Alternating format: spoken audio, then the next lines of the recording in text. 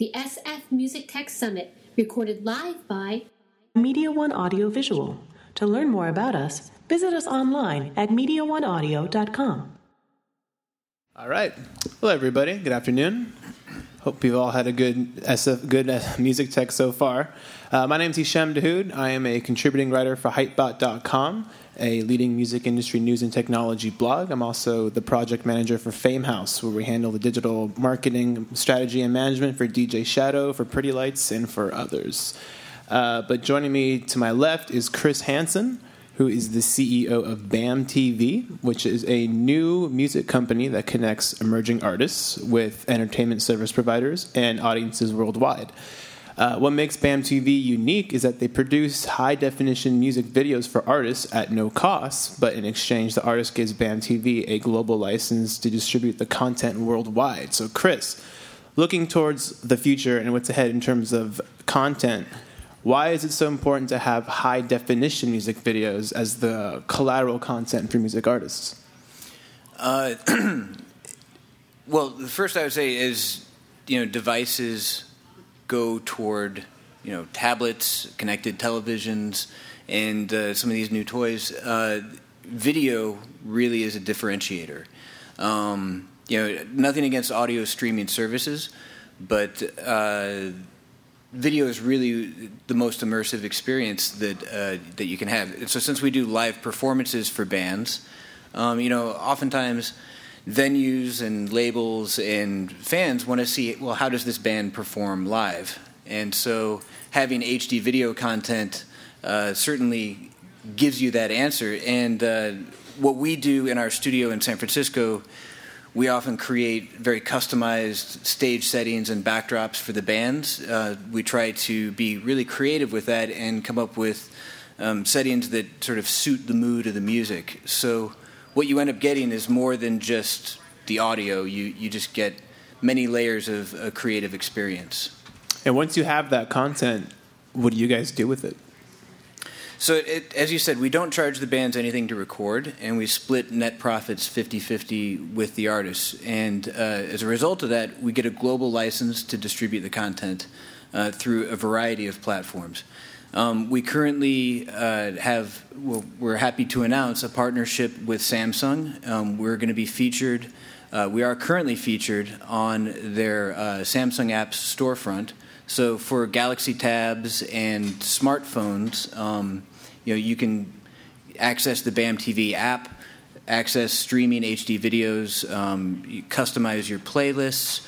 We call them play mixes. It's kind of a digital mixtape. So we are encouraging our users to create their own custom play mixes and share them with their friends on social networks and whatnot. We also have distribution through more traditional outlets, such as cable companies. For instance, Chunghwa Telecom in Taiwan.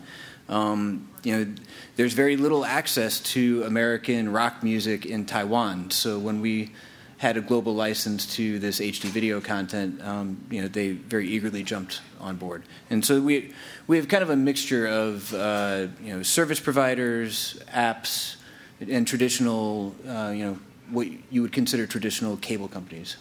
In terms of curating the content, what kinds of bands do you guys feature? So we're looking for just that sweet spot of breadth and depth. We want to have different genres, so we're just not an indie rock discovery site. So, we actually are aggressively looking for Spanish language programming. We have a BAM Latino program model where we create and distribute content to Latin America and urban subcultures. And then we also have, the traditional genres that you would expect to see: rock, hip-hop, indie, jazz, etc. So, but you guys don't license major label content? We've worked with major labels. We mostly work with smaller labels and indie labels and independent musicians. And the reason, of course, is, as gets discussed often at Music Tech and other conferences, it's very, very difficult to license major label content. Almost impossible to take major label content internationally. So we're more interested in working with partners who want to forge a long-term relationship, and we really try to find bands that are just about to break through the mainstream, so that we can grow with them. Kind of like the labels used to do, and we're trying to be a new model for that type of relationship. Can you describe what like a revenue portfolio might look like for an artist that's gone through BAM? Yeah, sure. It really gives you the tools to control your own destiny, and that happens in a number of ways. So first I'll explain. The way it works, 50% of the net profits are put into a pool for all the artists, and based on how much you're played, that's how much you get paid. So if your band gets played 10% of the time, on each quarterly payment cycle, you get 10% of that profit pool. So you can control your own destiny by getting your fans to play your content on BAM TV over and over again. And it can be free ad-supported revenue. It can also be a la carte downloads. It can be day passes, or it can be on-demand pay-per-view through cable TV or something else. So really, it's there's not a restriction. If you're big in Japan, there's probably a different model than if you're big in San Francisco or Oakland. How long is the time frame generally from when a band inquires to you guys and then you record them for video, and then like what's the time frame? Like what's the timeline rather is probably the better word for it. Wow, that really varies. If we're working with a label or a band that has a set album release, somewhere down the line, we often try to coordinate it to maximize the impact of the release. Video is a great. I should mention we give 20% of the content away to the bands, free and clear of any rights, so they can use that to promote whatever it is that they want to promote. So if we have good lead time, it can be a longer turnaround, but with a bigger impact. But sometimes we find out a band that we like is coming through San Francisco, and we record them a week later. So it really does vary. And bands can approach you.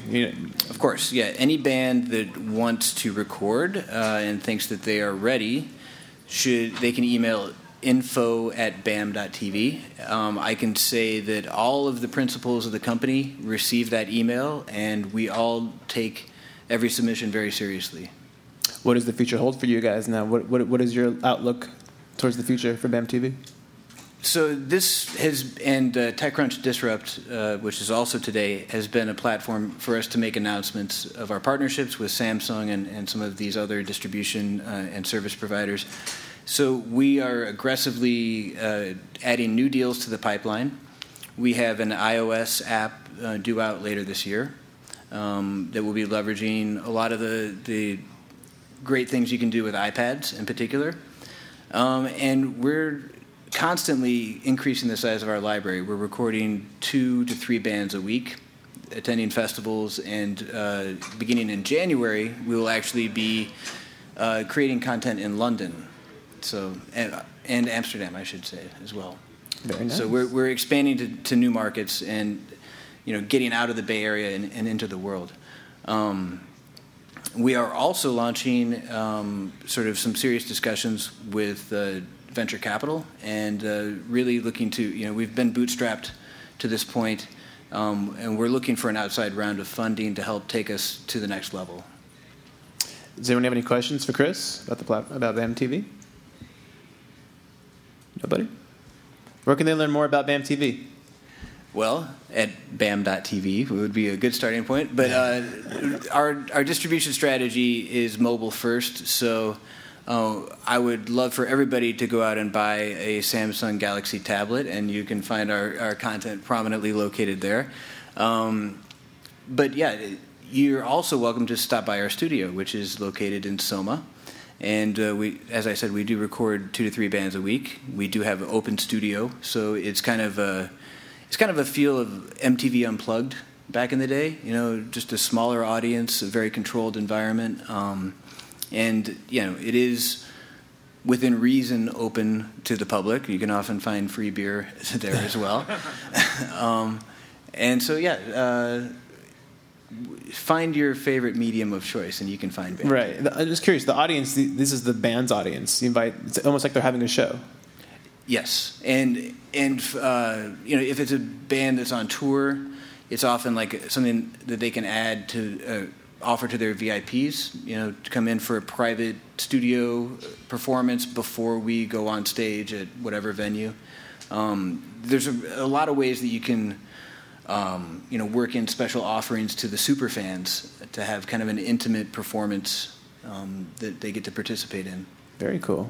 Very cool. Anything else that we should cover before we head out? No, I would actually love to jump into to interviewing some of the great panelists that we have here. I would say, as one parting thought, we're always looking for new models in the music industry. I think this is my 8th SF Music Tech that I've attended, and the issue of licensing and all the roadblocks to getting music out there and getting new discovery tools out there is a recurring theme, and we are looking for partners to help find a new model. As I said, we're trying to create a new music economy because the old one doesn't work anymore, from my perspective. Very cool. Thanks a lot, Chris. Thank you.